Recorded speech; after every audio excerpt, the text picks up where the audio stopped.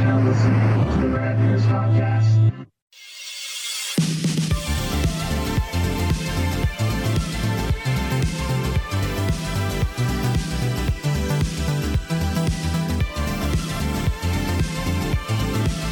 Hey, everybody.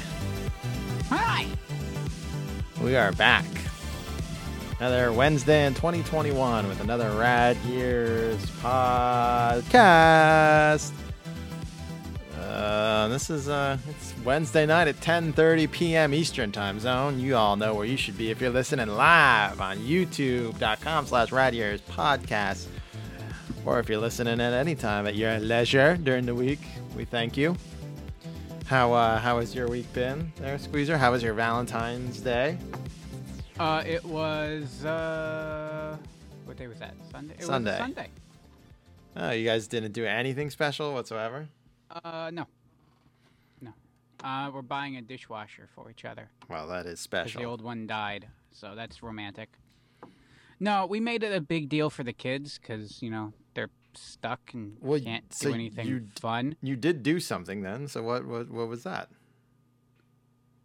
Oh, no, we just did little games with them and made, like the kind of shit that you would do, like, in elementary school, like the paper hearts and decorating stuff and make Valentines and shit. We did that with them. And, like, made a little game. They got a little Valentine's Day present thing 'cause, can't take them out. So, that was kind of fun. But it wasn't, like, a traditional, like, flowers and shit. Although, I did have flowers. Thank you, Eric. So yeah, I could say I brought Mrs. Squeezer home flowers for Valentine's Day. Well, there you go. Yeah, I did. I got a little present for everybody.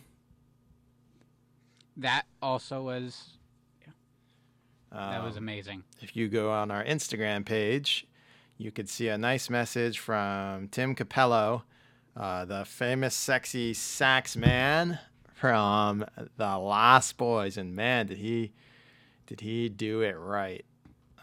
Hey Daryl, what's up? Long time, first time live. Yeah, the story behind Squeezer, he got a porkogram. Is it porkogram? Porkogram Yes, from porkogram. the Lehigh Valley Iron Pigs, our AAA affiliate of the Philadelphia Phillies here in town. Eric from Texas sent it to him. He said that he just wanted to do something sweet for Squeezer, being a sweet boy. So they have many mascots, the main one being Ferris, who's a metal pig, and then Fifi, F-E-F-E for Iron, is Get it? his main Science main jokes. gal. And then there's pork racers. So there's a hot dog, hot diggity. There's a piece of bacon, crispy bacon. There's a barbecue sandwich, barbecue. There's a rack of ribs, Ribby, right? I believe is his name. Yep. And Ribby, then, get it? Like RBI, Ribby. yes. And then there's the true star of the show, Hambone, who's the lovable loser who always loses the race. Yes. And Hambone was delivering Valentines to special people, and Squeezer got a porkogram. Yes. My favorite anthropomorphic meat. Yes. Then They're beautiful flowers. beautiful flowers. Yes. Mrs. Squeezer, and it's not because I'm cheap. It's Mrs. Squeezer worked in floral, and flowers on Valentine's Day just bring back bad memories of bloody knuckles and long hours and 200% markups. So I've been instructed not to get her flowers. It's not like it's a thing. I'm too good for it. She doesn't want it. Well, Shit, I just got her a pack of Reese's peanut butter heart things. That made her damn day. Well, and Enchantress, she got flowers and some special things, and she got me. All right, this is the true dorkiest gift of all, but it fits with the holiday. She got me a 2-up replica of the Hasbro HBK Heartbreak Kid action figure from the retro WWF Hasbro line. It's so 2-ups, when they were designing the molds for the Hasbro wrestling line, they'd first mold them twice the size, if not bigger, of the original figure, so they get all the detailing and paint right. and then off of that they make the smaller version. So there's these 2-up prototypes, and if you find a real one, they're worth a fortune. Usually they destroy them. They're just resin molds, and they just destroy them. They didn't think they were worth anything back then. But there's the guy in you can find him on my Instagram in England, merry old England. He does a great job with these. So I got the HBK Heartbreak Kid 2-up. And she also got me, the Viewfinder, the Viewmaster squeezer. Oh, yes. She got me a Viewmaster with a custom reel of pictures of our trips with me and her. Oh, that's cute. Yeah, so that was pretty cool. It's very cute. She was going Rad Year style for Valentine's. Nice. There's no pork butt yet, Ferris, but they always like to add them. That's not a bad idea. It started with 3, and now there's 5. I know there's a local establishment that maybe we could do a little crossover, and they have pork butt. Yes. He also had Chick-fil-A. He was being a naughty luncher that day at Chick-fil-A. I was, and thank God that I made that toss in the trash can, or I would look like an asshole. Yeah, most people don't know, but we could figure out a way to get out there. Daryl asked if Roddy Piper's on the list to break. I didn't put him on my list because mine are all just celebrities playing themselves in the cameo roles. We might do another show later down the line where celebrity guest stars. Yeah, I corrected myself. Like, I had that in my mind, and then I started going down the wrong path. And mine has a slight mix, but the ones that are celebrities playing their roles, it's because their roles are kind of bigger than their actual celebrity. Mm-hmm. Also, and you even told me it was justified, I think. Yes. Yeah. Ferris, hot take, Reese's Eggs taste better than Hearts. Reese's Eggs are the best form of Reese's, hands down. You're absolutely right, good sir. Now we move on to the part of the show that hurts my feelings every week, where we read reviews on Apple Podcasts of the show. Is this going to hurt your feelings this week? Oh, yeah, of course. Awesome. Last week it didn't. There was a nice one. Yeah, it's not. Now we have 3. One's nice, one's not so nice, and the other just is out to hurt me. So, it is what it is. Sorry, I just had to get it off my chest.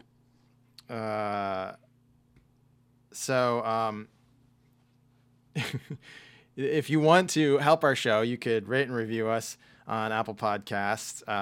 It helps. It helps other people find it. This first one is called To Arcane Squeezer, the Rad Years Boys from R. Weilicker.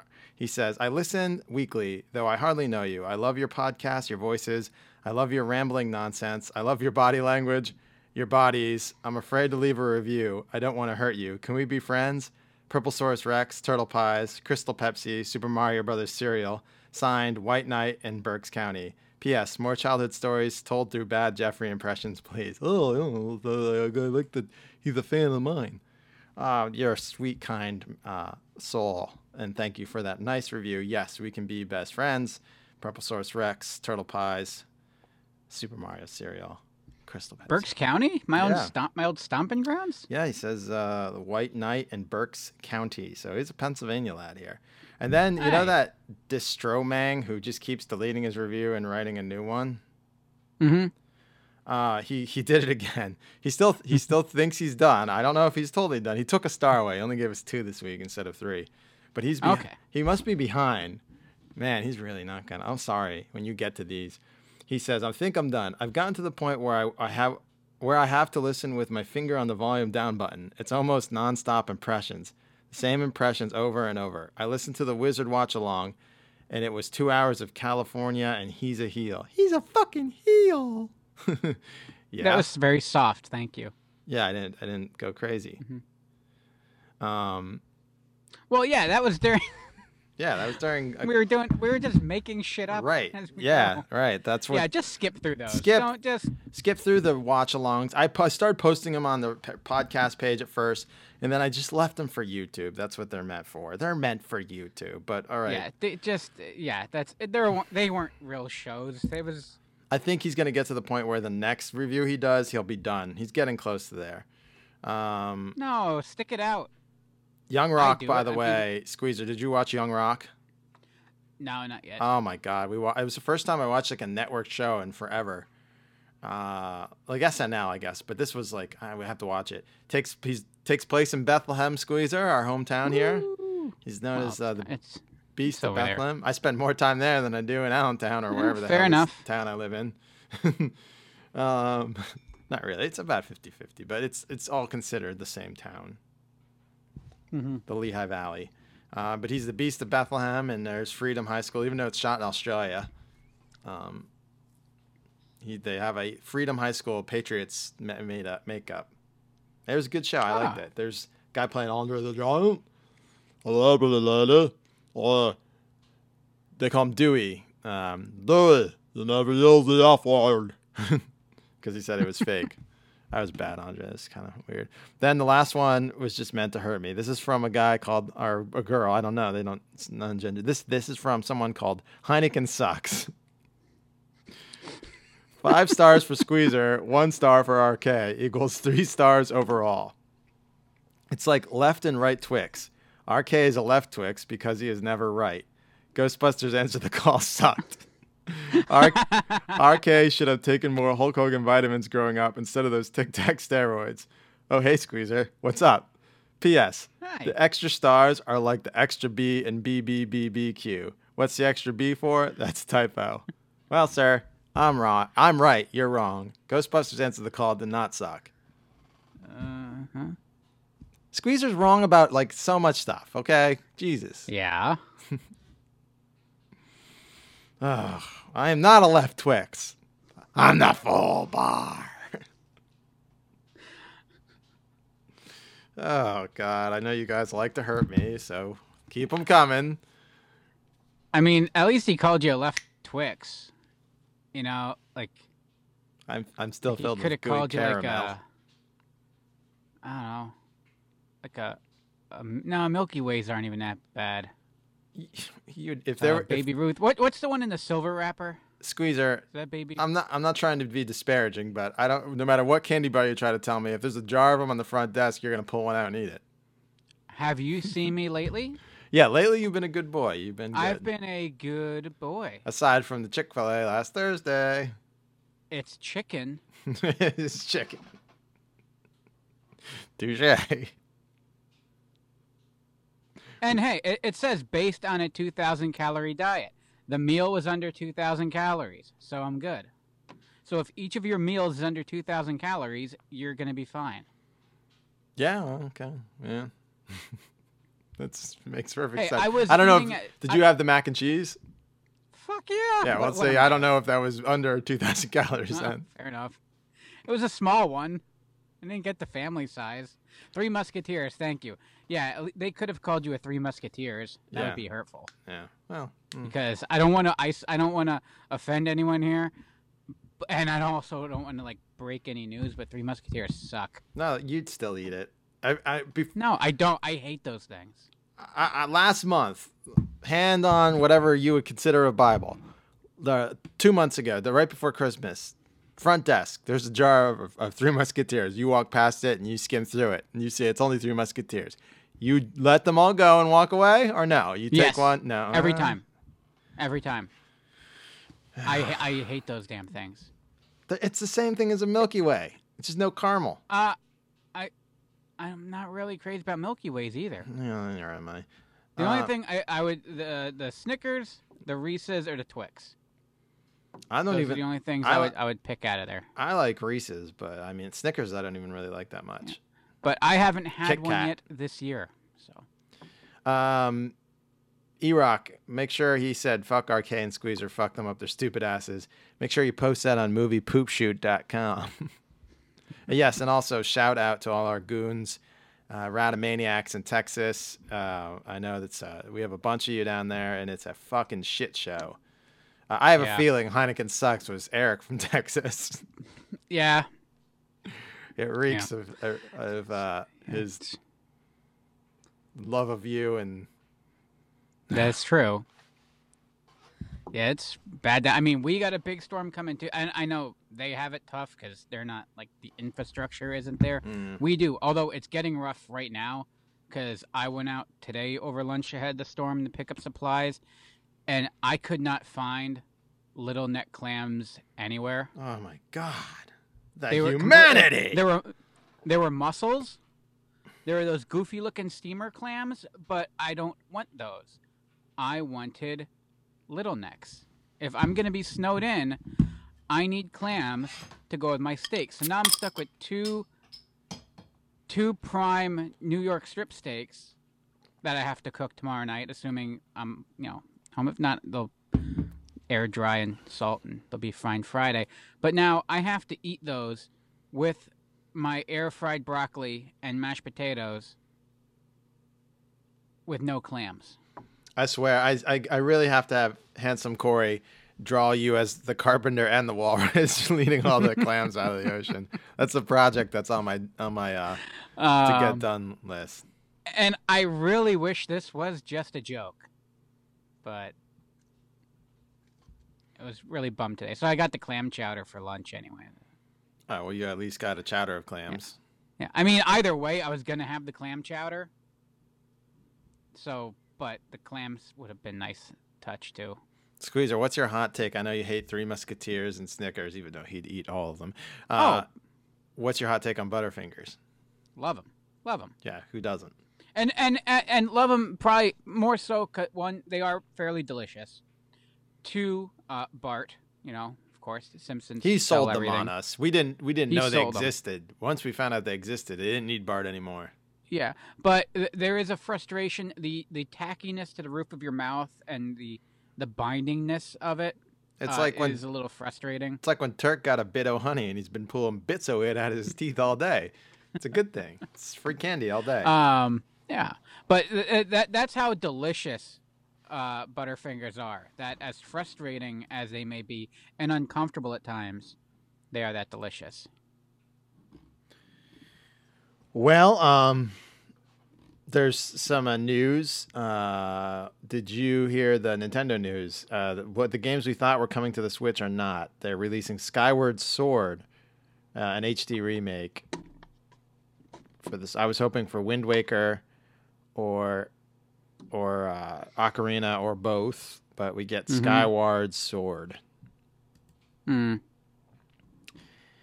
and there's also a Super Mario Brothers collaboration with Animal Crossing: New Horizons. Sure, Enchantress will be digging that, and I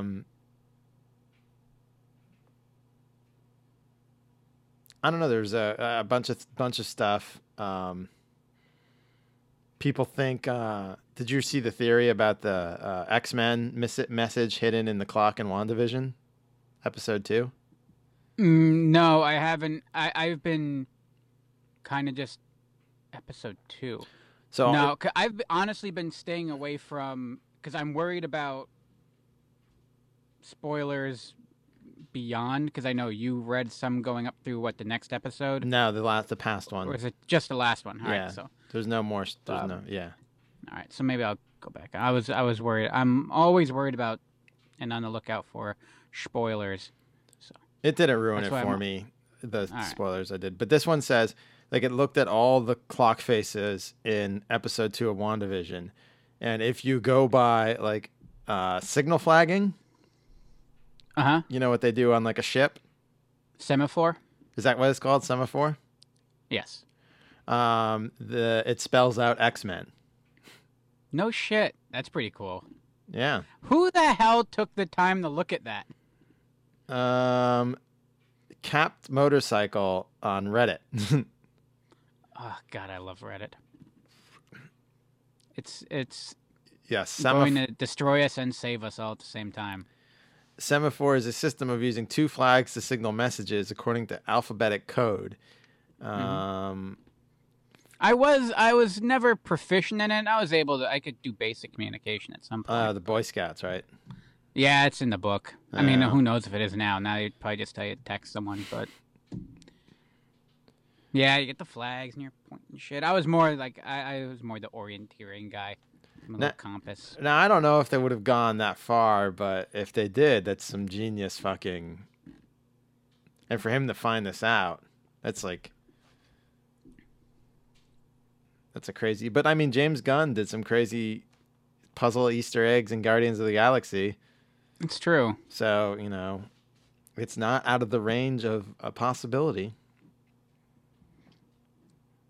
Do you think Reed Richards shows up next week?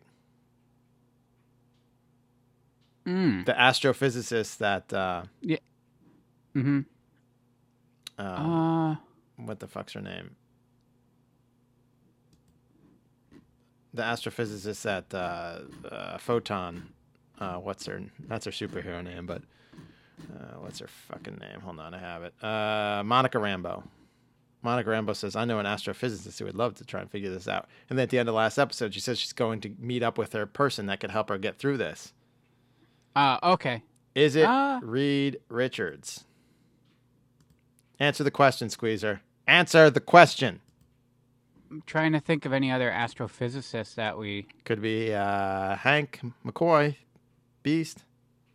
Yeah, is he an astrophysicist, though? Yes. Oh, he is? Oh. I believe Or so. he's just a physicist? Hank McCoy.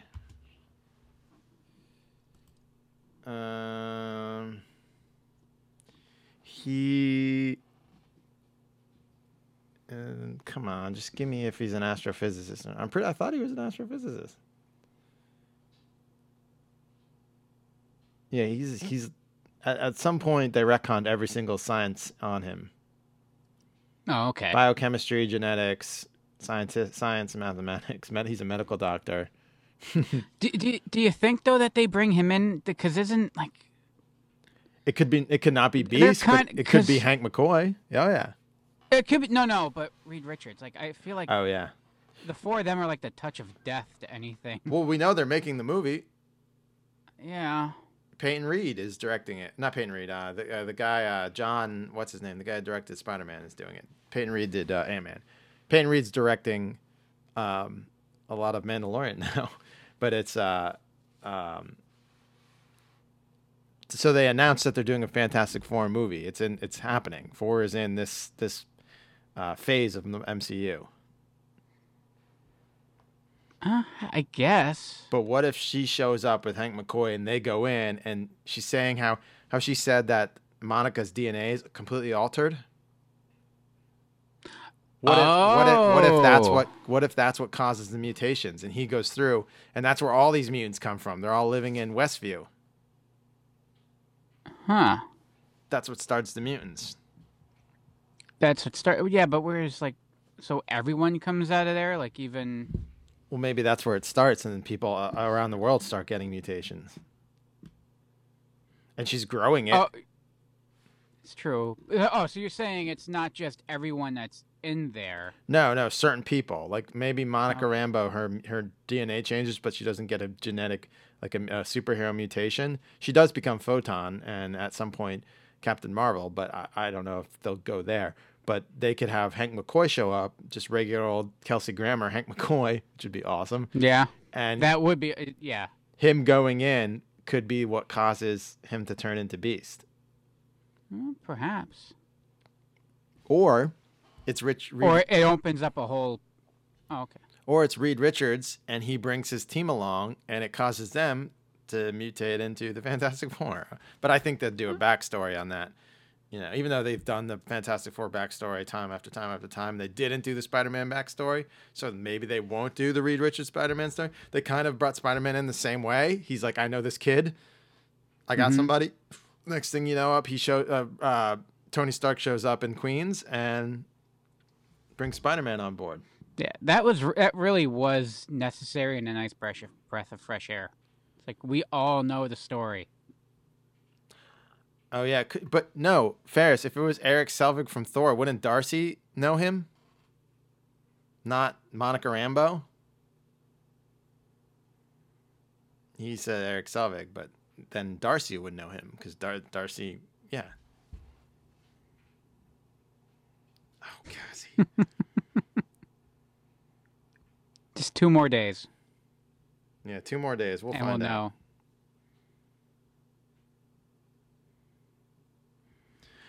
All right, that's about it for the rambling. I don't want to get any more bad press.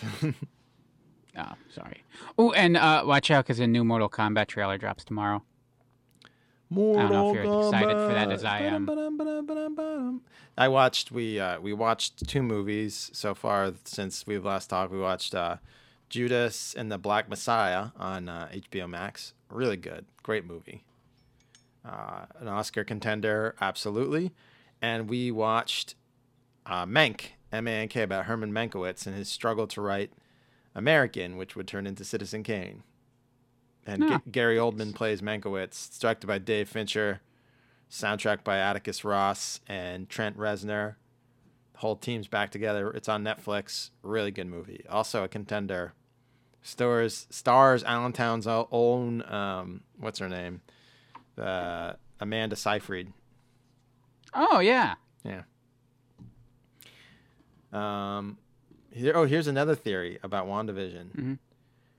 They think Ultron is hiding in plain sight. In Avengers Assemble show, Ultron took a human form as a government official to take out the Avengers. So Hayward, the leader of S.W.O.R.D., it could be Ultron in disguise. Mm-hmm. That's why he wants Vision's corpse so bad. Ooh. That would be interesting. And that'd be cool. They could sneak in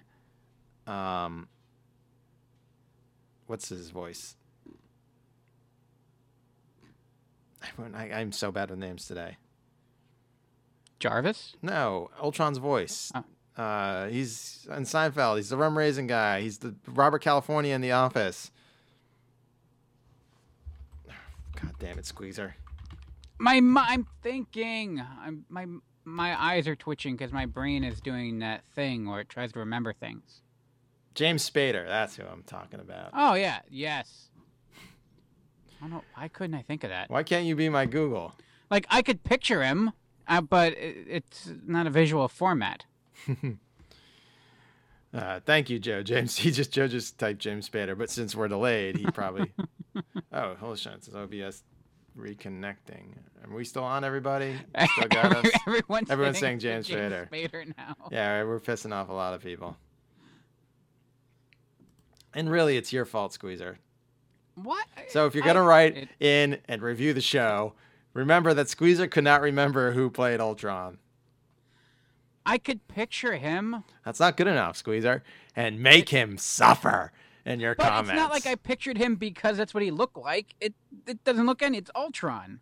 But I knew it was James Spader. I just forgot it was James Spader. In the end, we all agree that you should really give Squeezer a lashing in the reviews.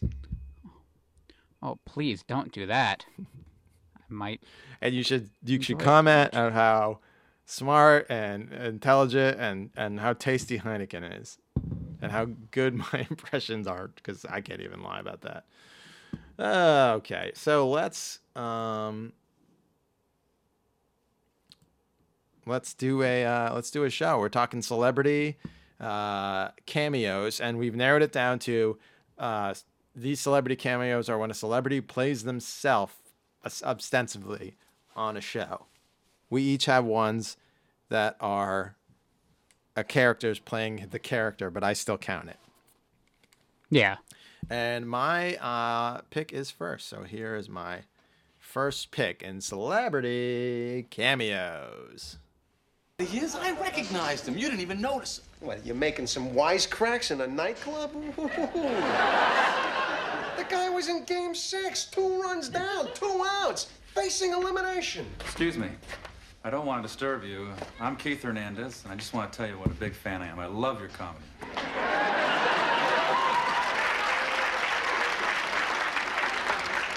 Really? Oh, yeah. I've always wanted to do what you do.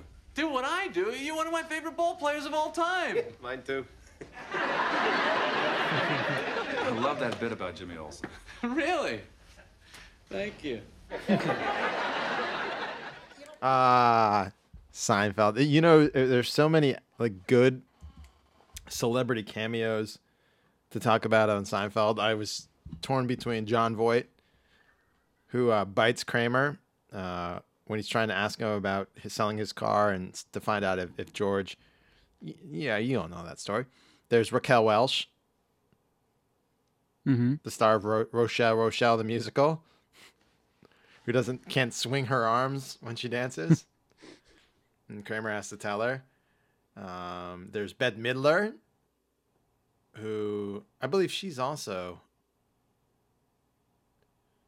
Rochelle the musical. I can't remember. It's Kramer wins the Tony I think it might have been Scarsdale Surprise. I'm sorry, Scarsdale Surprise was what Kramer won the Tony for. Rochelle the musical is what Bette Midler, and then in the softball game, George slid into the catcher and injured Bette Midler, and Jerry's girlfriend happened to be the understudy at the time. So, but Kramer was taking care of the situation. I went with Keith Hernandez, Squeezer, because it's great episode arc. He was integral in the show, and I am, and the whole JFK. What's the film called? The Zapruder film. The Zapruder film. They reenact the Zapruder film with the second spitter, because Newman and Kramer were at a Phillies Mets game, and the Mets lost, and they thought Keith Hernandez spit on them when they called him Pretty Boy at the end of the game, but it was a second spitter, Squeezer.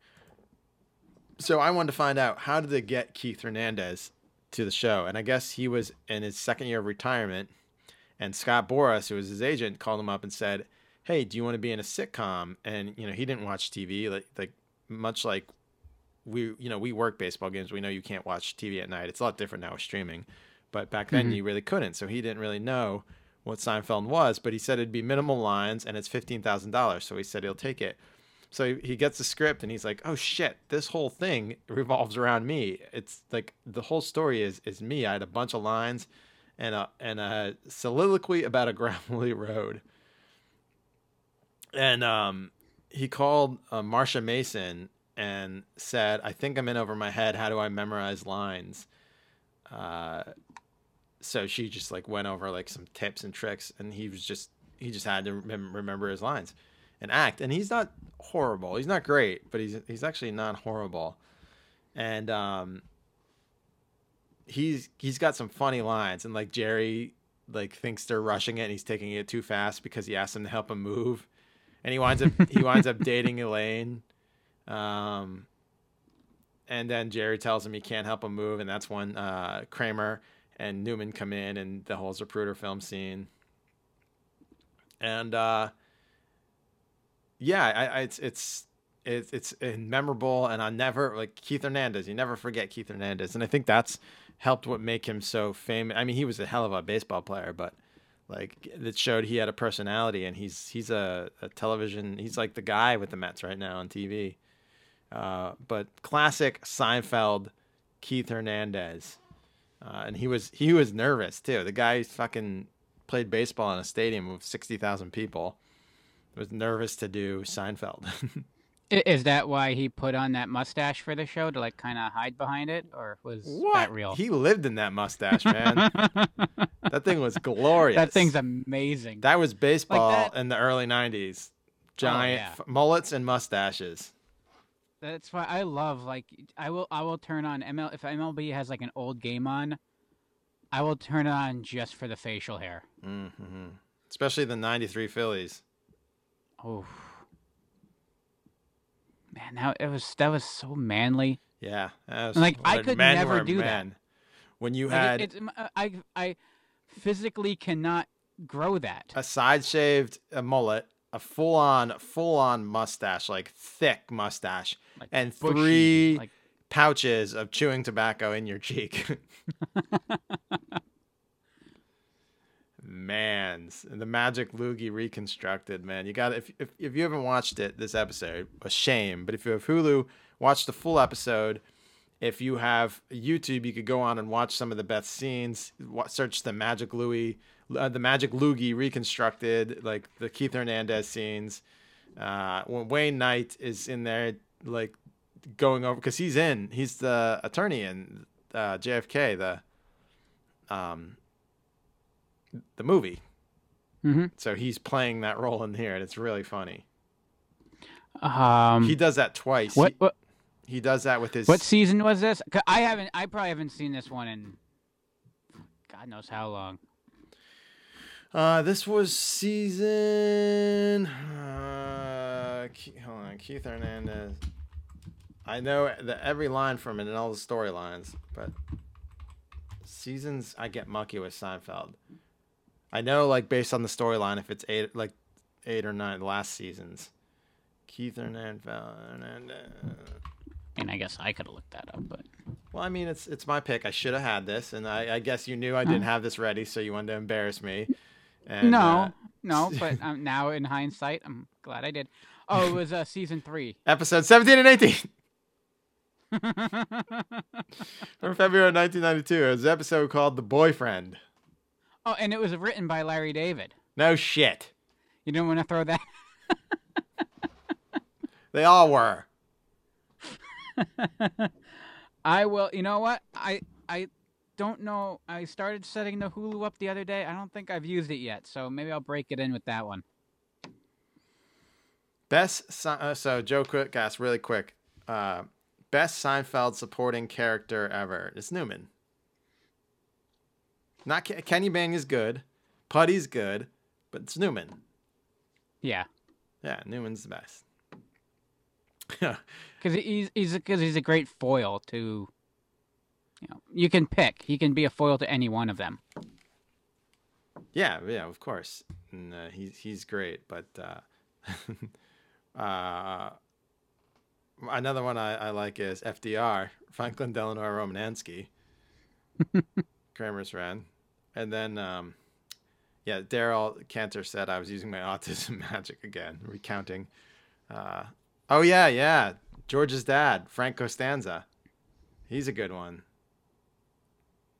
Best supporting character. He's good. I still say Newman. Jerry's parents are pretty good too, but I don't know. Oh, and Jackie Childs does steal scenes. Kramer's lawyer. Who told you to put a bomb on? You don't even know what a bomb is. Well, I could talk Seinfeld. We could do a whole show on Seinfeld. I could talk Seinfeld in and out all day long, but we don't have all day, and we need to get to Squeezer's first pick. So Squeezer, here is yours. Thank you. Welcome, everybody. This is Tim the Toolman Taylor, and welcome to a special live edition of Tool Time. Today on the show, we're It's special because we have a very special guest. Why don't we let the audience decide how special the guest is, Al?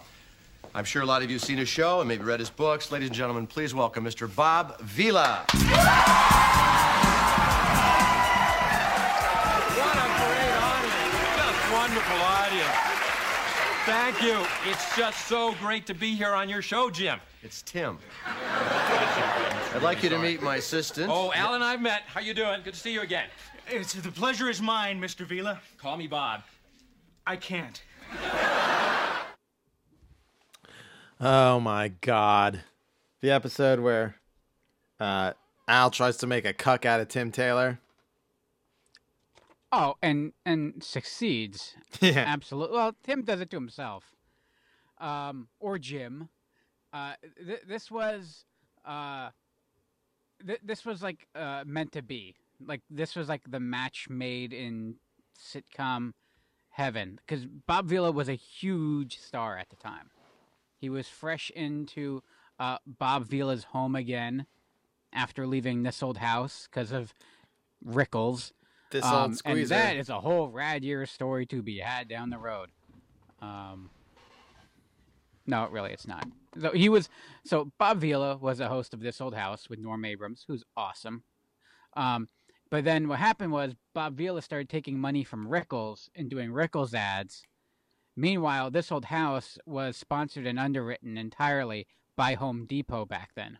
And you're like, dude, what the fuck? So Home Depot yanked the money from the show. And then everyone got pissed off. Bob left the show and then started his own show.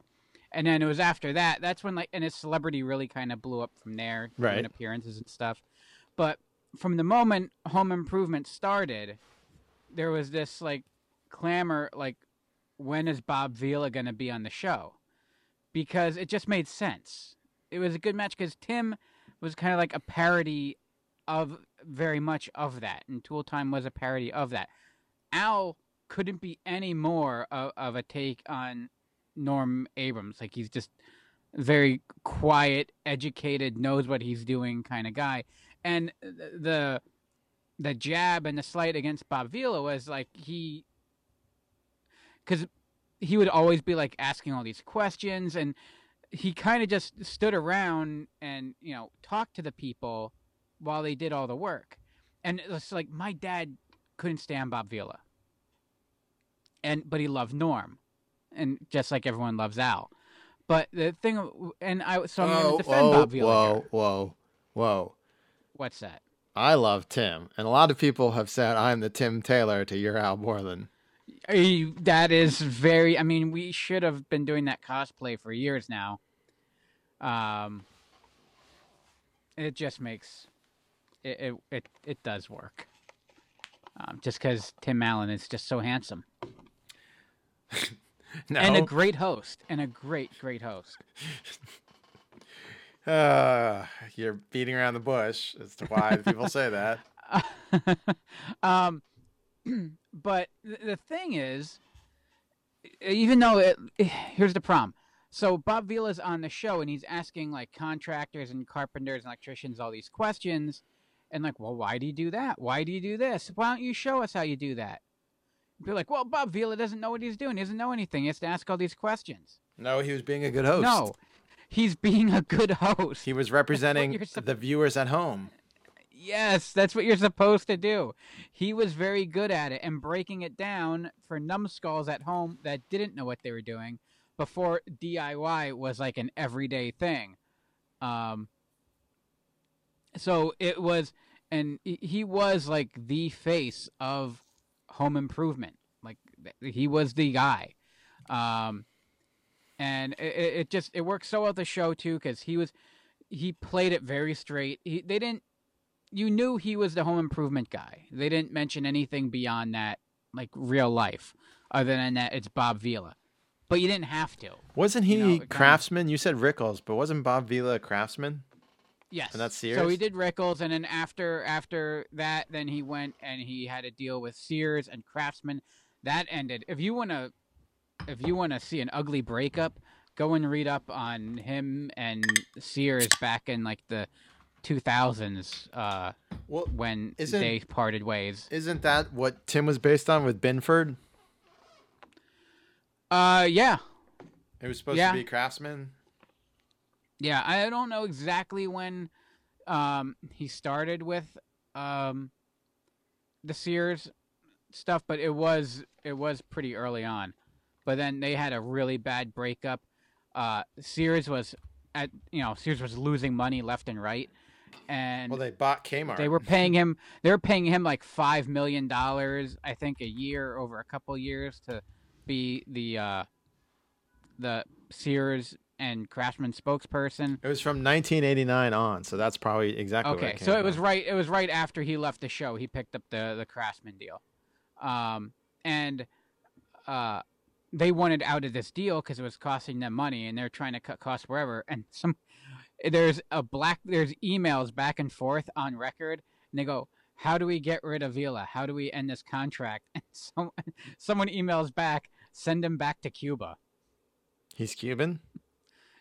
Cuban descent, but still. And then so that got out, and it was an ugly breakup. It's a good time.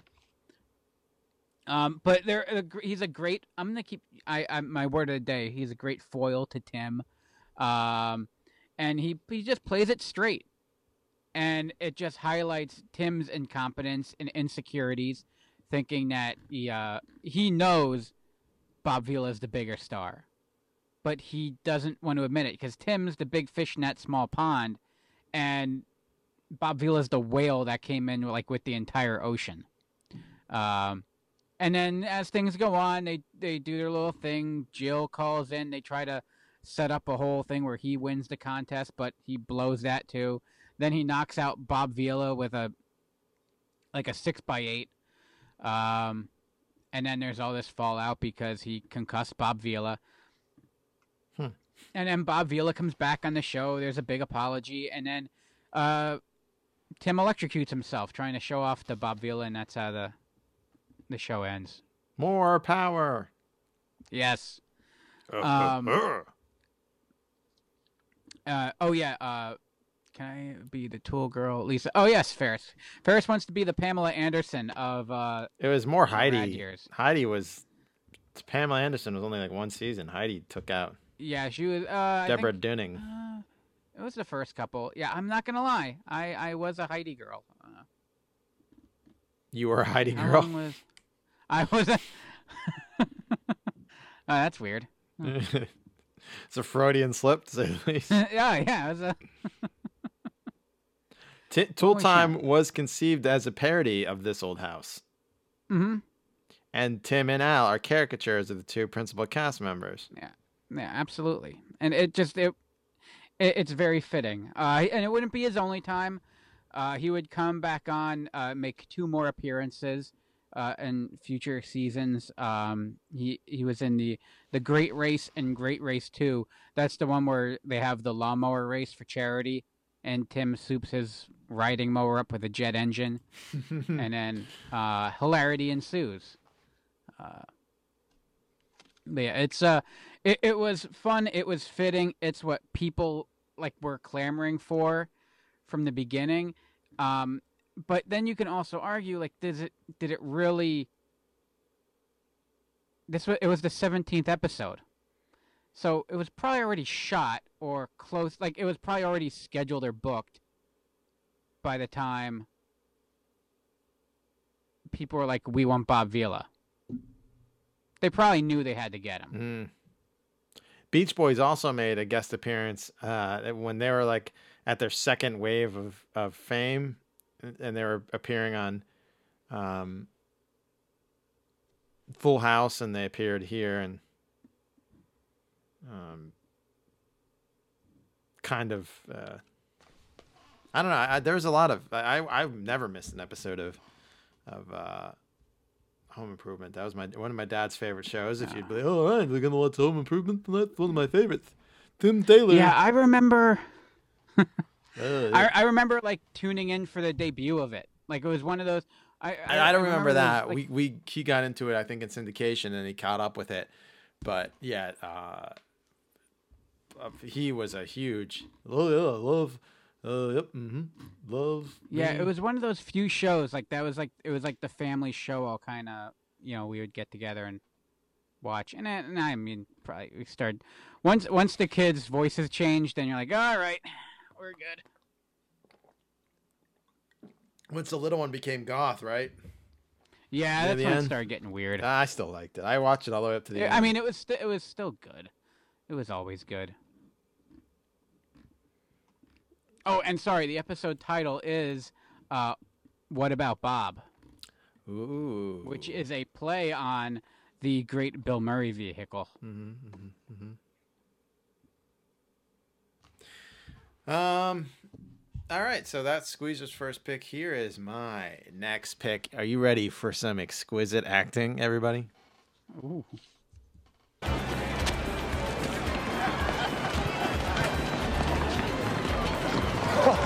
Ric Flair. So you're the developer. I thought you'd be in a pond hiding under the scum where you'd feel at home. Oh, Hogan, it's wonderful as always to see you again. And Macho Man, last time I saw your face, man, it was under my shoe. What are you doing with your time now that you're a washed-up ex-wrestler, Flair? You know what they say, brother. Those who can do. Those who can't don't. Well, if that's the case, you'll appreciate this. For starters, man, I bought the property. You got it? In a week, it'll all be mine. But today, I'm here because I'm closing the gym down, big boy. You can't do that. Oh, little lady, that's where you're wrong. I'm the nature boy. I've got the documents. Soon, this'll all be condos. I could play this the full 5-hour clip, but I remember watching. I was a mark for Baywatch and a mark for Hulk Hogan, and if he was in anything, I was watching it.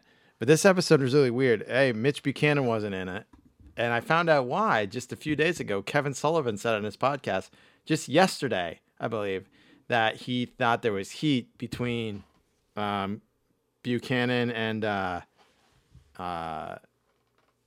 Hogan. He said, I'm not, well, Hasselhoff, David Hasselhoff, who played Mitch Buchanan, and Hogan. He was jealous of Hulk Hogan, thinking he was there to maybe steal his role or something. I don't know, brother.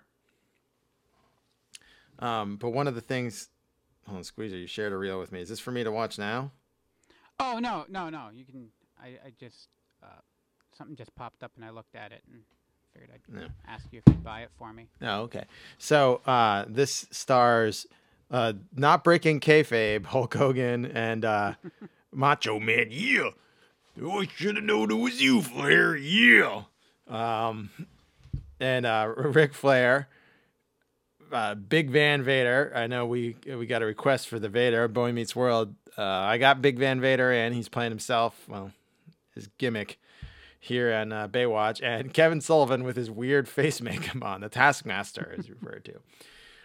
And the thing that sticks out the most is when you rewatch these clips is Hogan would go on to be known as Hollywood Hogan in a few years and the big movie star. But the only one of the, let's say 5 of them there, even let's say 6, because we'll throw Pam Anderson in there, that has any acting chops is Nature Boy, baby. He's the only one nailing his lines and really killing it there. Everyone else is very, fool me one, or what does he say? I can't remember how stupid the fucking, hold on, let's try. Those who can't, don't. My shoe. What are you doing with your time now that you're a washed up? Those who there it is. Do, those who can do. Those who can't, don't. Those who can do. Those who can't, don't.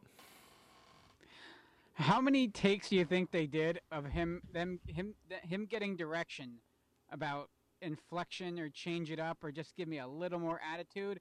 And he just delivered the exact same way over and over again. What were they thinking? They should have been like, all right, Hulkster, we're not giving you lines. Flair's going to come out. He says he's the developer and he bought the property. Just cut a promo. Well, you know something, Macho Man? These jabronis get out here and you know what I always say, those who can do, those who can't, don't, brother. Yeah, just let him shoot. Cut a promo. Fucking, Jesus. But instead he's got his full beefcake, but he's kind of dry. He's not slicked up. He's looking dry. And he's out there cutting, trying to act. Macho Man's like, hey, what are you doing in these parts of Baywatch, fool? Should be doing something better with your time. Thinking, reading books, making ships and bottles. But, Macho is just Macho. He's just always him. Even when he played Bonesaw in Spider-Man, he's like, I'm the Bonesaw, brother, yeah. Read the books. He's just always him. I'm sure when he's at McDonald's, he'll take a 6-piece chicken nugget. Yeah, not the 10, not the 3, the 6. You dig it? Don't you think that's how he is when he how he was? Yeah, well, because you don't see him out. You never saw him outside of that role. He always, there was a volume to him, and he was always at 11. Hogan could tone it down, or Yeah, Hogan could tone it down for Mr. Nanny. Hogan, you can have a casual conversation with him for a Right Guard commercial. Anything else would be uncivilized. Macho Man would be like, yeah, you gotta use this deodorant, I'm telling you. Anything else would be uncivilized, yeah. Yeah, even just asking him for directions. It's Hulkster would just tell you, yeah, go down the street, turn left. Yeah, he wouldn't throw 10 brothers in there. Yeah, Macho's gonna shoot on you. He's gonna tell you why you have to go down that road and why you shouldn't go left and why you should go right. The cream always rises to the top. And they go right, not left. I'll tell you something right now. Yeah, you go left, you're going to wind up in a circle back in the place you started. Read the boots. First name Macho, last name Man. Yeah. And really getting a lot of I can't wait. Apparently at some point there's a guy playing Macho Man on Young Rock. I want to see how his impression holds up to my bad impression. I mean, that's true. That's weird that you said that. It's impression. Because anyone else, you would say that you're an actor portraying that character, but for some reason, you're just doing an impression of Macho Man. Yeah. I mean, because I don't know, So far, they've got Iron Sheik, Andre the Giant, and Macho Man. I mean, they should have just hired me. I could have been like Eddie Murphy and played all the roles. Hello, Young Rock. I'm Andre the Giant. I'm here to be a friend of your father's. And it's just not working out, and the director's like, "What can we do to get? We got to get this out of you." And all of a sudden, your phone rings, and it's like, "Hi, we are calling about the extended warranty on your car." And you're like, "Start rolling." Yeah, here we go. Yeah. They're just gonna have to put me in like bodysuits, like Eddie Murphy too, that have muscles on them instead of fat. Anything to see you in those little chic shoes. Yadrobone. Would you have to wear the whole the Hulk rig for Andre? You just have like a frame like I look like fucking a wire mesh over your head. I look CGI like Andre's head on you. Nah, or that, or I look like fucking Ripley in a fucking power loader, driving an Andre body. Hello, Young Rock. We are in Hawaii. I wrestled for your grandmother. A fully Weta designed animatronic Andre the Giant. Yeah. Yeah. Listen, if we're gonna go out there, we're gonna do it right. Do you hear me? But yeah, this Baywatch episode is god awful, but it's no different than any other episode. As opposed of to all the other really great Baywatch episodes. Right, and it was purposely. It was Bischoff's synergy. You know, he was like, that's how he got Hogan over. He's like, I could get you acting gigs. You know, with synergy. You don't won't work as many dates, and we'll get you acting. And the acting gig, yeah, Baywatch. It's acting. You have to tilt your hand back and forth when you say acting. Is it really acting? Is it? Yeah, any other show, this would not have flown. No. But Baywatch, yeah. But yeah, people weren't expecting. Baywatch started in '89. Yeah. Jeez. Went to '97 with Baywatch Nights, or '98. So it had almost 10 years. But this was all meant to sell 1995's Bash at the Beach. So all those characters were in place, and they set up their matches in this show. The cage match with Vader and Hogan, and the lifeguard match with Savage and Flair. Dig it! This was like a ranks robbing of WWF talent at the time. You got Hogan, Savage, Nasty Boys, Big Bubba, who was Boss Man. They were pulling them left and right. The Zodiac and Kamala and Jim Duggan. The Zodiac was Beefcake.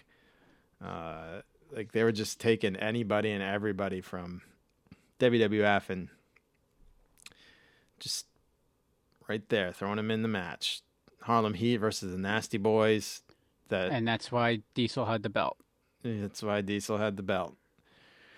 Nasty Boys, the two Whitehall Squeezers alma maters, two top athletes. It's Brian Knobbs, greatest athletes to ever come out of Whitehall High School. Brian Knobbs, Jerry Sags, Squeezer, and then what's that guy's name on the Giants? It's the Nasty Boys, then Saquon. Then Saquon Barkley. Then Matt Millen. Then you. Then me. Then Dan Copen. Robert. And then Dan Copen is like 64th on the list because he played for the Dirty Patriots. I don't care how many Super Bowl rings he had and centered for two of the greatest quarterbacks of all time, but he played for the Patriots. So. Fair enough. All right. Oh, did he? I didn't even know that. Daryl said Vader got fired before it even aired. I thought it was a shoot. Yeah. Yeah, he said my Andre impression is like chewing on your own tongue. Well, they're basically, you just gotta let your tongue go dead. Oh, Baywatch is on Hulu too? Yes. Oh man, my Hulu's gonna be getting a workout now. It's either on Amazon or yeah, you know, you say that, Squeezer, but you're gonna watch 10 minutes of your first episode and be like, I can't. Trust me. I got to. I have to watch this one. It's really bad. I gotta get my ass on that. This one in particular is even worse. Just this one. Yeah, I'm not gonna watch all. It's of on YouTube. Baywatch nuts. So you don't even need to go on Why Hulu. would they? They don't even bother to try. No. I gotta do something while I get my fat ass on the elliptical. I can start watching hot garbage. Do I watch Keith Hernandez on Seinfeld first, and then watch Baywatch, or do I watch Baywatch, and then watch Seinfeld with Keith Hernandez? I don't know how to answer that one. Gotcha. Or just not watch Baywatch. Just watch the to. clip. I could play the whole thing for you if it'll save you some No, time. it's good. I'm gonna watch the whole episode. And you're like, you haven't watched Young Rock yet. Yeah, you're so behind on stuff, but you're like, I'm gonna watch this Baywatch episode to torture myself. Yeah. He's a masochist. It's what, 44 minutes? I can get. No, it's long as fuck. Oh, is it a two-parter? I think it is, because yeah. Okay. Here is Squeezer's only second pick. We're really fucking flying tonight.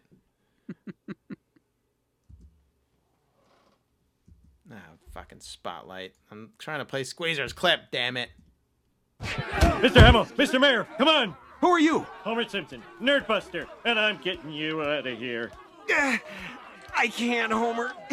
I twisted my ankle. You guys go on without me. Never! Follow me.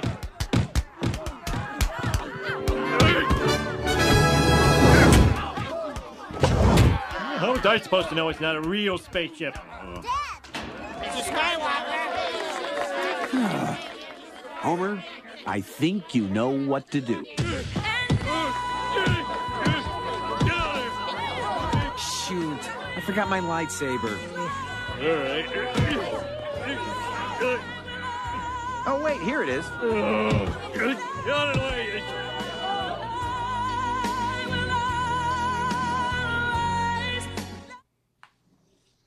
Good scene. Oh, it's great. Visually, Homer carrying Mark Hamill Luke Skywalker, Mark Hamill, because he's referred to as Mr. Skywalker in the show more than. I think Homer and Lisa are the only two that refer to him as Mark Hamill. Everyone else refers to him as Mr. Skywalker. But he's comes off as so sheepish and meek and weak in the entire episode, just being beaten down by nerds. He quote unquote twists his ankle before walking off and then running away when he gets caught. It's so great. And then the visual at the end there of Homer carrying him out a la the end of the bodyguard. But my favorite part about it is him going out of the way to kick people. You just see Homer zigzagging through the crowd, just walking out of his way to kick nerds. It's one of my favorite Simpson episodes. The main story isn't so.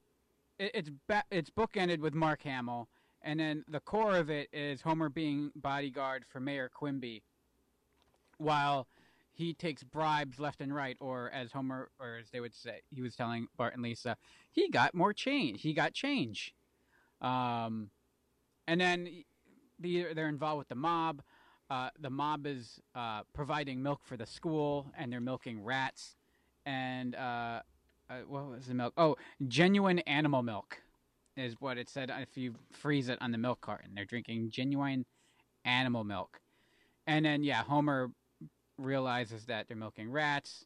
Right. That's where the line comes from. They're milking rats! And it also it opens up with them watching Roger Corman's Titanic, and then it throws it to a commercial for the Baymont Sci-Fi Con, Sci-Fi Con, which is I think it's the bi-monthly sci-fi convention, and with your stars Mark Hamill and Alf, and it's two little spinning heads of Mark Hamill and Alf. And many more. And then it's a spinning head of Mark Hamill and Alf. So clearly they're the only ones there. They go to the convention. Mark Hamill shows up trying to, as Luke Skywalker, and as a great take for a lot of these conventions, he immediately just starts going into how sprint can save you on long distance using the lightsaber as a pointer. And then What's the one where he sings "Luck be a Jedi tonight"? That's at the end of the episode. Okay. So to get work, so the mayor goes to the theater to see Mark Hamill, or I think Luke Skywalker, in Guys and Dolls. So instead of "Luck be a Lady Tonight," they sing "Luke be a Jedi Tonight." Luke be a Jedi tonight, yeah. And it just goes to like the whole like a gag of Mark Hamill can't escape that character, and he has to be Luke Skywalker no matter what he's in. You could argue this might be his greatest voiceover role of all time. I mean, I can't think of anything else that he's done that can even be compared to, Emmy award-winning performances. But I kid. He's possibly one of the most talented voice artists. Like, his Joker's phenomenal. He was also, what's the name of the character in this episode? Like, he said it was fun playing him, but he also played the instructor at the Bodyguard Academy. That was actually him. So he does two voices in the show. Yeah, he says he has more fun doing the voiceover work, right, doing a character than actually being himself. And there's a ton of other little references in there. Homer screaming nerds, a la Revenge of the Nerds. Nerds. Ogre. Yeah, I love this episode. I think Mark Hamill is fantastic as Mark Hamill. This was on, I want to say this was on, I think, tape 6 of my Simpson collection, where I had everything like logged and cataloged, and episode numbers and descriptions. Like on the, I would get the black cases from Blockbuster, and then I would print out like the list of episodes with description of each one on it, and then slip that in. So all you had to do is roll the case over, and you had every episode on the case. So I knew what tape of Simpsons I wanted to watch. Well, I think I got to like 15 or 16. I remember come 2000, I was like, I don't know, it wasn't LimeWire yet. It was some other. It was right when I was like my last like using a PC before I completely switched to Mac. I would just, my friend Phil and I would just stay up all summer, and I'd download Simpsons episodes like illegally because it was like the best way to find them off of like it was peer to peer. I forget what the fuck it was. Kazaa, I think it was. Off LimeWire, Kazaa, I'd get Simpsons and Seinfeld episodes, and we just watch them like all night long on this like 12-inch CRT monitor. And I mean, there might have been tons of marijuana involved, but that makes things enjoyable. Oh, yes. Hi, Matt. It wouldn't be a. Is that your Matt? Yeah. Your Matt. Wow. My Matt. No, I'm his Derek. I feel like Whitey Fisk. It's the summer me. In my defense, this may be the first time I've ever played a Simpsons clip where it actually was pertinent to the topic. I think we broke new ground here. Nah, not true. We did a Simpsons episode. We did 2 Simpsons episodes. Well, other than that. One with Chance Raspberry, lead animator on The Simpsons. Oh, yeah. Yeah, so this one, it actually made sense for the first time in a long time now. In a long time, that's safe to say. Yeah. But don't worry, I have more clips from other shows that I play ad nauseum on this show. Hell, I have more shows I'm talking about that I just talked about last week. All right, so let's... all right, it's almost tomorrow. So let's go to your third pick. My third pick is also Simpsons. And it's also pertaining to the clip.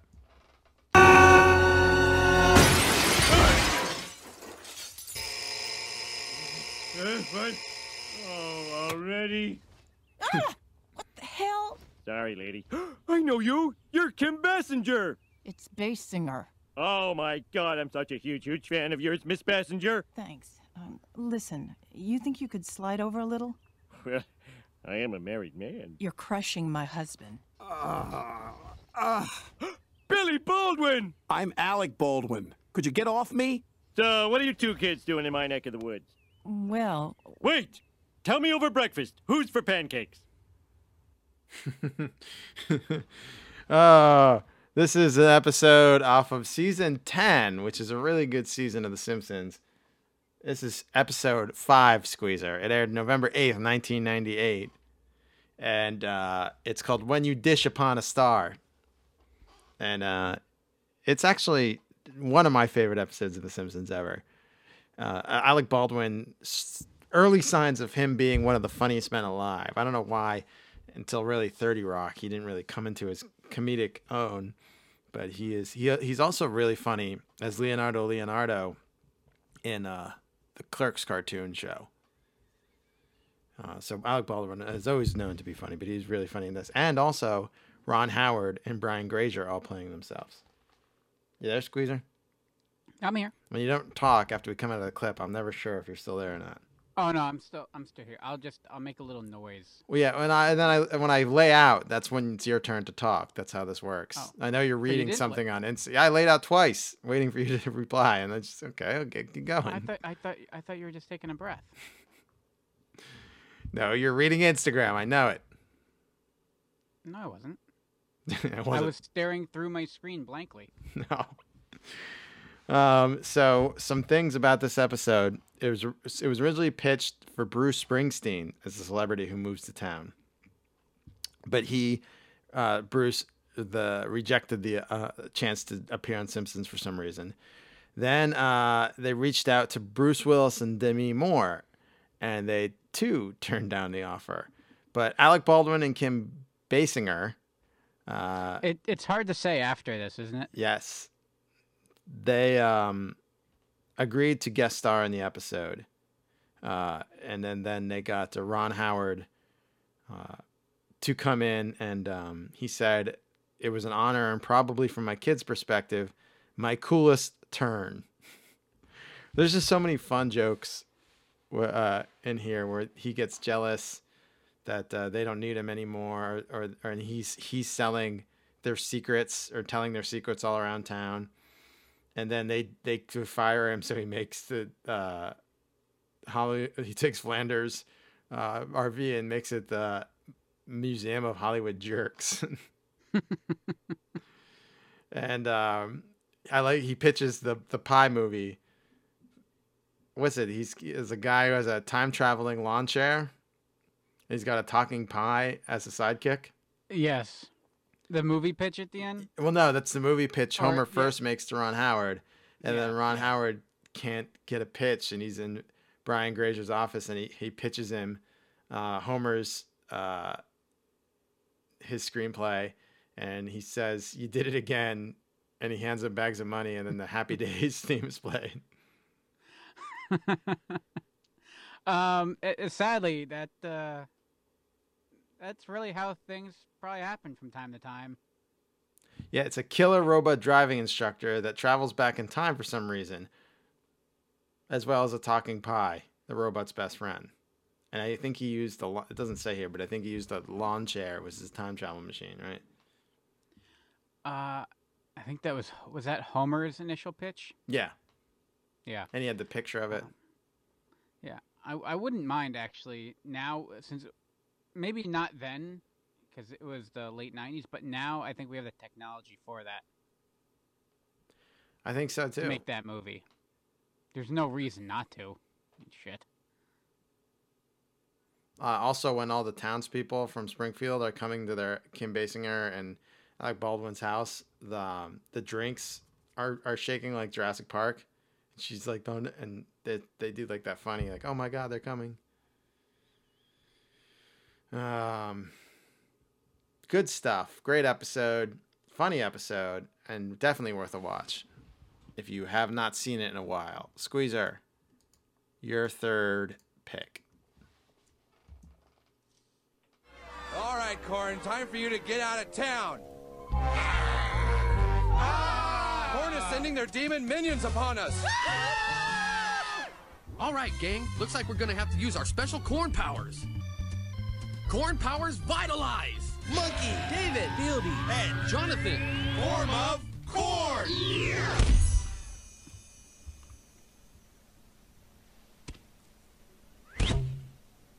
All right, great job, gang.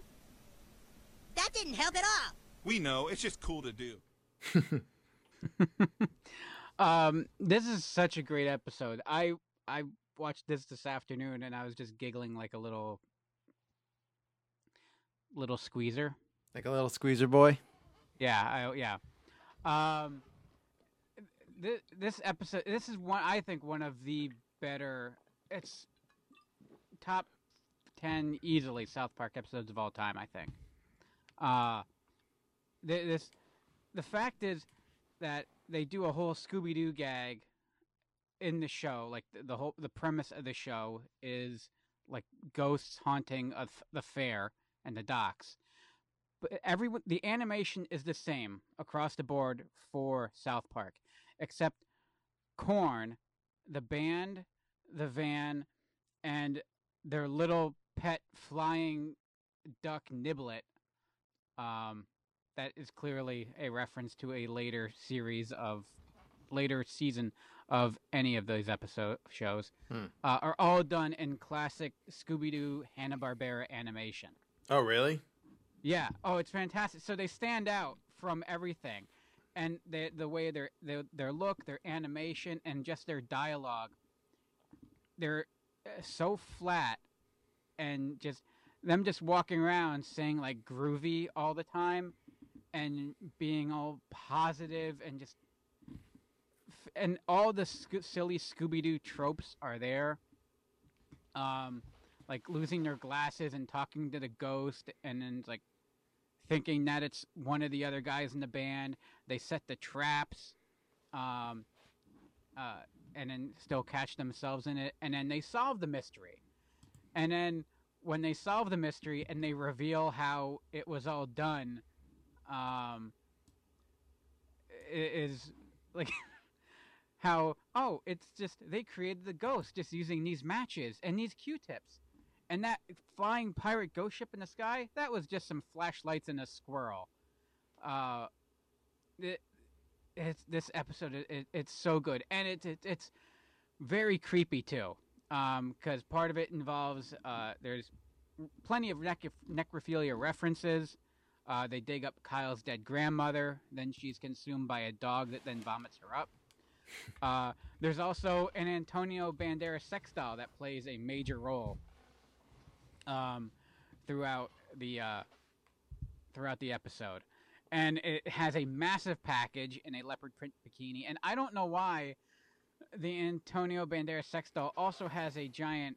Well, I guess I know why it has a big hole in the mouth, but Cartman walks around with that all day because he thinks it's his Christmas present.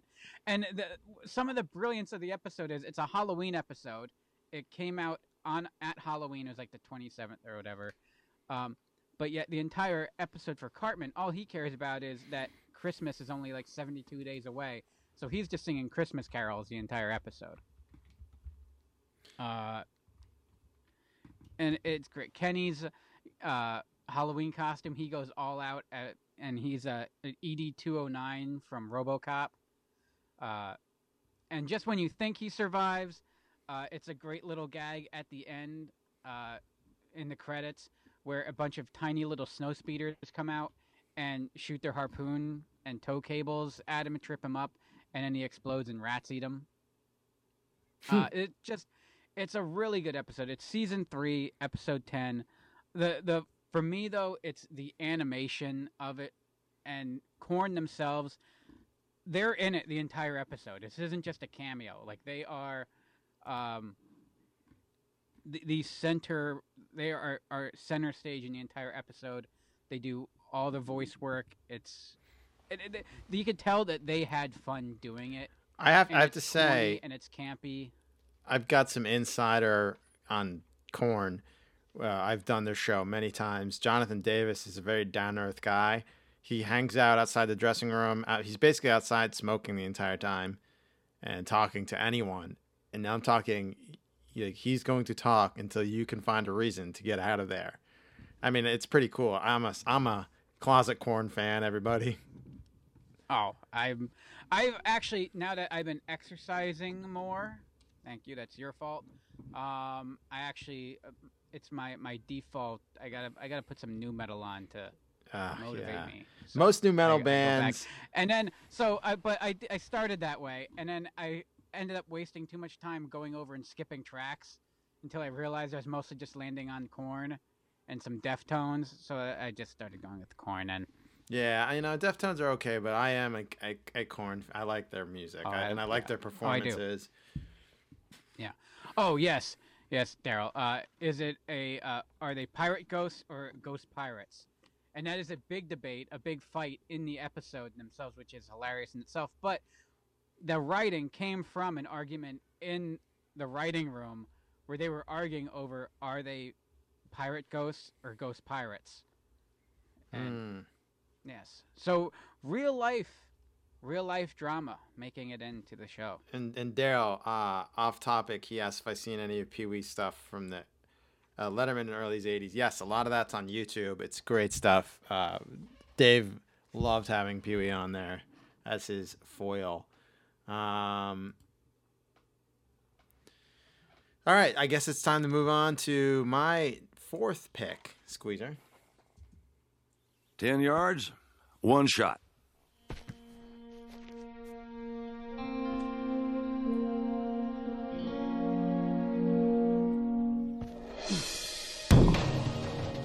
Congratulations, son.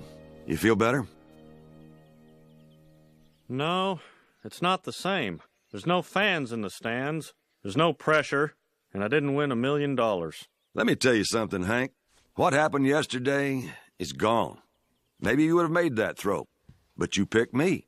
Yeah, I picked you, but I thought at least you would have taken off your jacket. Hank, I practiced that throw all week at home. I even made a 10-foot tall replica of the Alamo beer can. It gets cold in New Mexico this time of the year, so I wore my coat. I wasn't going to change that yesterday. I didn't want to screw up my throwing motion. Huh. Well, had I known that, I probably wouldn't have tackled you. Damned if I didn't want to come through for you. I'm sorry I let you down, but you'll be a lot happier if you let this one go, Hank. I'll never have a chance like this again. Nope, you won't. You know, there's something I wanted as much as you wanted that $1 million. Don, you have everything. You were a cowboy during the Landry years. I wanted to go to the Super Bowl. Came close, but it never happened. Never will, and that's all right. I've never looked back. It is an honor just to be on the field with you, Dandy Don. You know, I built a 10-foot Alamo beer can, too. Huh. Did you spot weld it or hot glue? Weld. That's the only way to go, Ho. No, it's not. You hot glue it. Come on. There's Bill saying he did them both. Nice weekend, Bill? Both of them. This is probably one of the best episodes of King of the Hill ever. Season 4, Episode 6, A Beer Can Named Desire. Of Tennessee Williams' famous play, A Streetcar Named Desire. And, man, Gilbert. Have you seen this episode? I mean, probably when it first aired, but... It's one of my favorite. And they bring Gilbert back, Bill's gay cousin Gilbert, in the last season of King of the Hill. And it's really great. Only King of the Hill would bring Gilbert back. But it's Gilbert, but it's Cajun French, so it's like Gilbert. And he's like, this November weather gives me the horribles. Things like that. This, Barbie, is velvet. A gentleman should know the difference between velvet and velveteen. And Kank's comment is like, we've only been here for a few hours and he already looks like the boy from the paint can. Because he's putting him in like dandy outfits. So the whole premise of it is, if you drink, which drinking is a big part of King of the Hill and yelling. Mm-hmm. And if you look at the bottom of your beer can, you could win a chance to throw a football through and meet Dandy Don Meredith, former cowboy, in the Superdome in New Orleans to win $1 million. Or you could have Dandy Don throw it and win $100,000. So, Hank, And the boys are drinking in the alley and they're wasted. And Hank decides that he's going in to sleep and he doesn't finish the beer. So he puts a bag around it and a rubber band and then saran wrap around it. And then a few minutes later, Luann, who's underage, comes in and finishes it. And she wins. Now, I'm really MacGyvering this episode here. But there's so many guest stars. So Bill, who asked to go along with because his family's in Louisiana and he'd like to see them. And his aunt is played by Meryl Streep. And his three one's his cousin. The other two are cousin-in-laws of his. And they're played by the Dixie Chicks. And all three of them are trying to sleep with Bill to get the Dotrieve line again. And Peggy's like, Bill, two of these women were married to your cousins. They're not related. But one of these women are your true blood cousins. So to be safe, you shouldn't sleep with any of them. It's a great episode. Dandy Nun Meredith's in it. He's like, if and buts were candy and nuts, we'd all have a Merry Christmas. Of course, Don Meredith, best known as being the Monday Night Football commentator to Howard Cosell and Frank Gifford. Some people might know him as a quarterback for the Vikings. I'm not the Vikings. Sorry. If only. A quarterback for the Cowboys. Texas boy, born in Mount Vernon, Texas, and only 100 miles east of Dallas. And went to Texas A&M and played football for the Dallas Cowboys. Never won a Super Bowl, but spot welded a 10-foot Alamo beer can instead of hot glued it.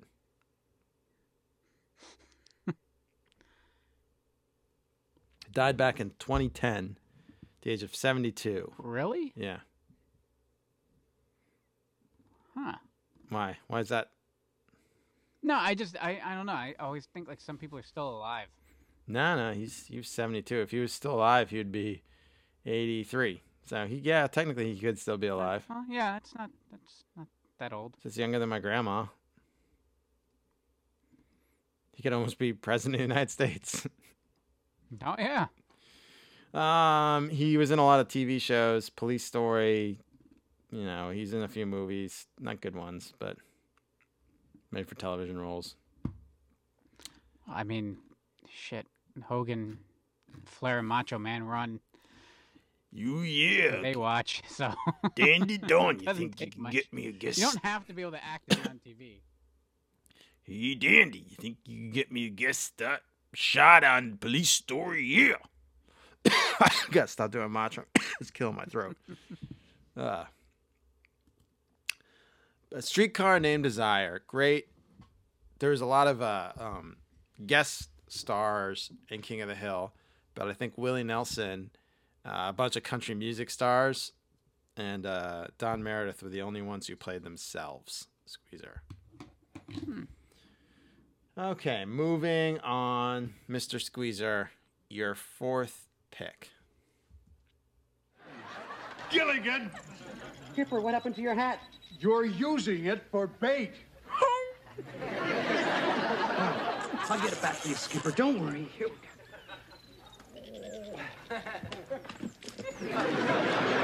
Gilligan! You idiot! You guys are hilarious! Encore! Encore! Yeah! Who are you? I'm Alf, your biggest fan. I worship the sand you walk on. I worship the sand you walk on. It wouldn't be a Rad Years episode without Alf in it, would it? Nope. No, of course not. And to me, this is one of my favorite Alf episodes twofold. One, at the time, I absolutely loved Alf. And two, at the time, little old me, I loved Gilligan's Island. Little old Squeezer. Little old Squeezer. Yeah, Little 4 or 5-year-old Squeezer. Because this was on in the morning. It's like the only thing on in the morning. You know, you've probably seen the same episode 1,000 times because it was only 3 seasons. Yeah. Well, and Alf did too. And Alf, so like, yeah, it was on, I mean, it was for the longest time, the longest running reruns of, that was the prom. Everyone thought the show would fail, which kind of technically it did. I mean, 3 seasons isn't terrible. But no one took any royalties or any percentages. Or everyone just Right. took Yeah. cash up front, and that was it. And that's why a lot of people are pretty bitter about their time on Gilligan's Island and feel that it ruined their careers. Mhm. Tina Louise being one, Ginger, she wanted nothing to do with Gilligan's Island after those 3 seasons. Any of the movies or spin-offs, all that, she wanted nothing to do with it. She wanted nothing to do with this episode. She was not there. There was no Ginger. And the Howells were absent too. Thurston Howell, what's his real name in real life? I have no idea. I know this. Thurston. Is it Jim Backus? How? I think it was Jim Backus, right? It was Jim Backus. Yes, Jim Backus. Yeah. So he was already. He's the millionaire, right? Yes. The millionaire. Yeah. So he was sick, so he wasn't able to make it, and without Mr. Howell, it would make sense to have Mrs. Howell. Mhm. So Oh, yeah. the 3 of them weren't there, but you have Gilligan, which Bob Denver, Alan Hale is the skipper, Dawn Wells shows up as Marianne, Who just passed and, away. The professor's there. Yes, Don we Wells just just lost passed her. away like a month ago, right? Yeah. Yep. She would have been. She was probably still in her 40s, actually, by the time, maybe, I think she was like 49, 50, actually, by the time this episode aired. Bob Denver, it's kind of weird, because, like, Bob Denver, who plays, like, the younger Gilligan, he was, like, in his 50s by now, so, like, there's definitely some wear and tear, like, in his face, like, he just looked exhausted. Mhm. But they play it up. They do it really is. They didn't feel like they were phoning it in on a little coconut phone. Their acting was up to par with any of their acting on a Gilligan's Island episode. Okay. I don't know if that's a good thing. Well, but so Alf is obsessed with Gilligan's Island because that's all he's watching for the longest time, and he gets bored with time at home in the Tanner household. that's a constant theme. So he has to find. He thinks Gilligan's Island, life on Gilligan's Island, is so much more exciting. He's in the bedroom while Willie and Kate are trying to get to bed, and he's just nagging them constantly. So Willie just breaks down and goes, "Fine, I'll make you your own lagoon." So Alf decides he's going to go out, and that's a great idea. He goes and does it on his own. And just one of my favorite sight gags of the entire series is Alf in the backyard, and Willie walks out and falls into a pit of water in the backyard, and Alf is there with a shovel and a pickaxe and dug an entire lagoon in their backyard, and somehow also planted like additional palm trees and vegetation. And for one of the first times, like, Alf gets yelled at, Willie was a little harsh on him. He actually like really dug into him, and it was almost mean. Willie. Yeah. You felt bad for Alf in this one. He was just trying to live his dream. Yeah. And then at that point, Alf leans up against a palm tree and falls asleep because the work is just exhausting now. And he then has a whole dream that he is now on Gilligan's Island. He wakes up by the lagoon, and Gilligan and the skipper are there. And he is now just infatuated with them, loves them. He wants to live on the island, but all they do is talk about how miserable their life is and how all they eat are coconut cream pies. And it's just absolute misery that they haven't showered in 32 years. And kind of being the ghost of Christmas Present. We'll go with that one. And then the professor rigs up a coconut TV, and they watch their favorite show, The Tanners, and then Alf sits and watches the family without him, and how it's just their mundane day of, it's like, oh, I'm going to go get a shower. Oh, I'm going to eat this. And the cast of Gilligan's Island just being amazed and like laughing and how happy they are to watch these mundane things Right. that they don't have anymore because they're stuck on the island. And then Alf realized how boring life was on the island, that none of it is really that fun to be a part of. And so he, wakes up from his dream sequence happy to be back home for a short bit of time. Right. Because then he apologizes at the end when Willie looks out in the backyard and there's a stagecoach in the backyard. And says that Alf needs to stop watching Bonanza. End of episode. End of episode. Yeah, I love this episode, and it's Alf. 2, it's Gilligan's Island. They do all the gimmicks, all the Gilligan's Island gimmicks. They get the gimmicks out. Get them out. You would say. It's a fun one. Alf is on Amazon Prime, so get your gimmicks out. If you're not watching Baywatch on Hulu, you can go watch Alf.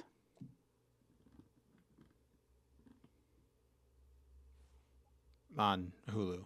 Amazon Prime. Amazon Prime. Oh, I think Baywatch is also on Amazon Prime. I'm not sure, though. I looked up. It's on Hulu. It's on Hulu for sure? Yeah. It was on Amazon Prime originally. They probably moved to dumped it. And here, we'll give you Hulu. We'll give you money for this. No one's watching it. Please take it off our servers. All right. Here is my last celebrity cameo. And this might be the biggest celebrity of the bunch. What's going on? It's my cousin Steve. He's in town for the big science fair, and he won't quit bugging us. Julie and I are trying to write an article for the school paper, but her cousin is kind of what's the word I'm looking for? Pain in the butt. That'll work.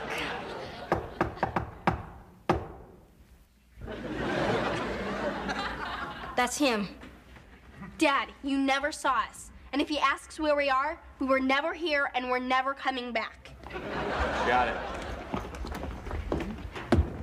How annoying could one kid be? Honey, I'm home!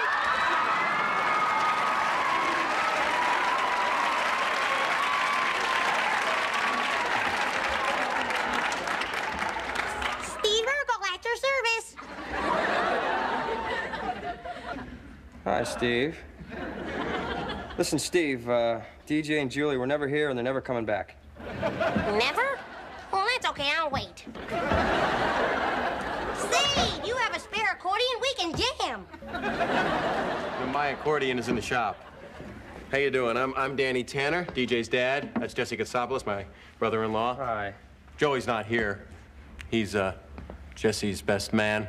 I'm just the head usher. Well, gee, Danny, you sound a little bitter. May I suggest that you just suck it up and get on with your life? Kid's got a point. I could listen to Urkel on Full House all the time.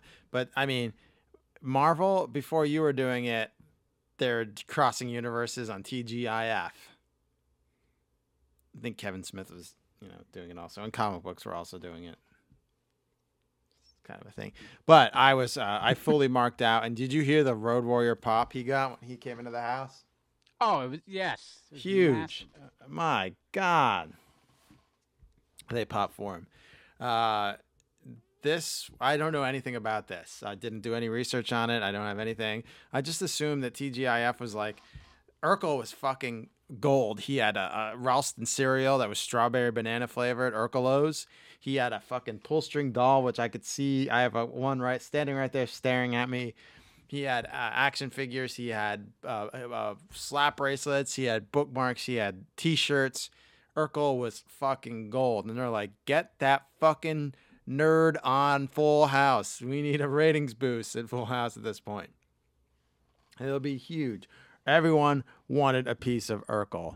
And he came through. He came on the show, and it was awesome. And as a kid, I marked out full bore for it. I was a huge Urkel mark. And I love seeing him on Full House.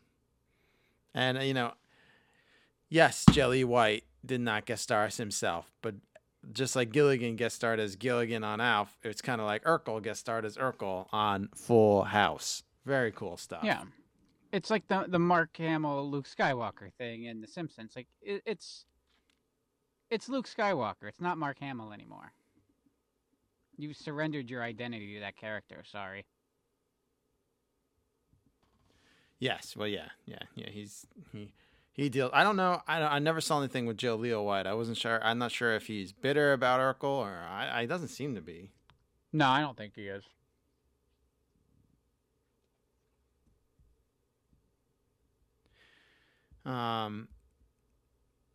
But that's cool. But yeah, he does like his whole shtick too. He gets all his lines in, like, "You got any cheese?" You know. Yeah, you got to play the hits. Yeah, right. Yeah. What is it? Hogan must pose. Right? Hogan must pose. I didn't mean to do that, but hey, pal. You know when you go out there at the end of the night, you gotta pose. You gotta give them what they want. But yeah, I just thought it was awesome that Urkel appeared on Full House. Fuck the Beach Boys. Steve Urkel is a star. yeah, I thought you were so excited for the Beach Boys on. No, Urkel's a bigger star. Let's be honest. Yeah, that's true. All right, Mr. Squeezer, your last pick. This is a quick one. Don't blink. I find you guilty of harassment, and might I add, if you're hungry, go to a restaurant for criminy's sake, or a grocery store, but leave that poor bird alone.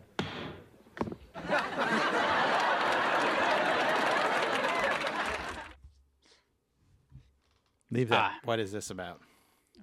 He doesn't have any line. That bird being the Roadrunner, and the defendant that Ari's berating is Wile E. Coyote.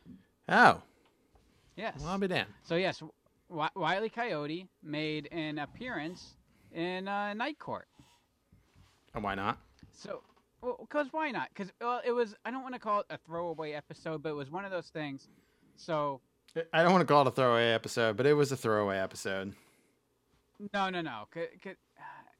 Like some of the jokes were Night Court did this thing starting in I think season 4 or so, where the gimmick was, or the storyline was, they had to get through 200 cases in a night, and the idea was defendants just keep coming through. And it was a way to just get gag after gag, joke after joke in, where you didn't have the confines of a 22-minute structured story that you have to abide by. You can just one after the other, keep things moving. And that's where this would fit in. And it's a jarring cut. All of a sudden there's Dan and Christine there, and Wile E. Coyote, somewhat poorly animated. I mean, it was 1990. So that's big money too to do that back then. Two of them. Yeah. And it's a quick little sight gag, and then boom, you go to break. But it's the perfect place for that. These are funny episodes though.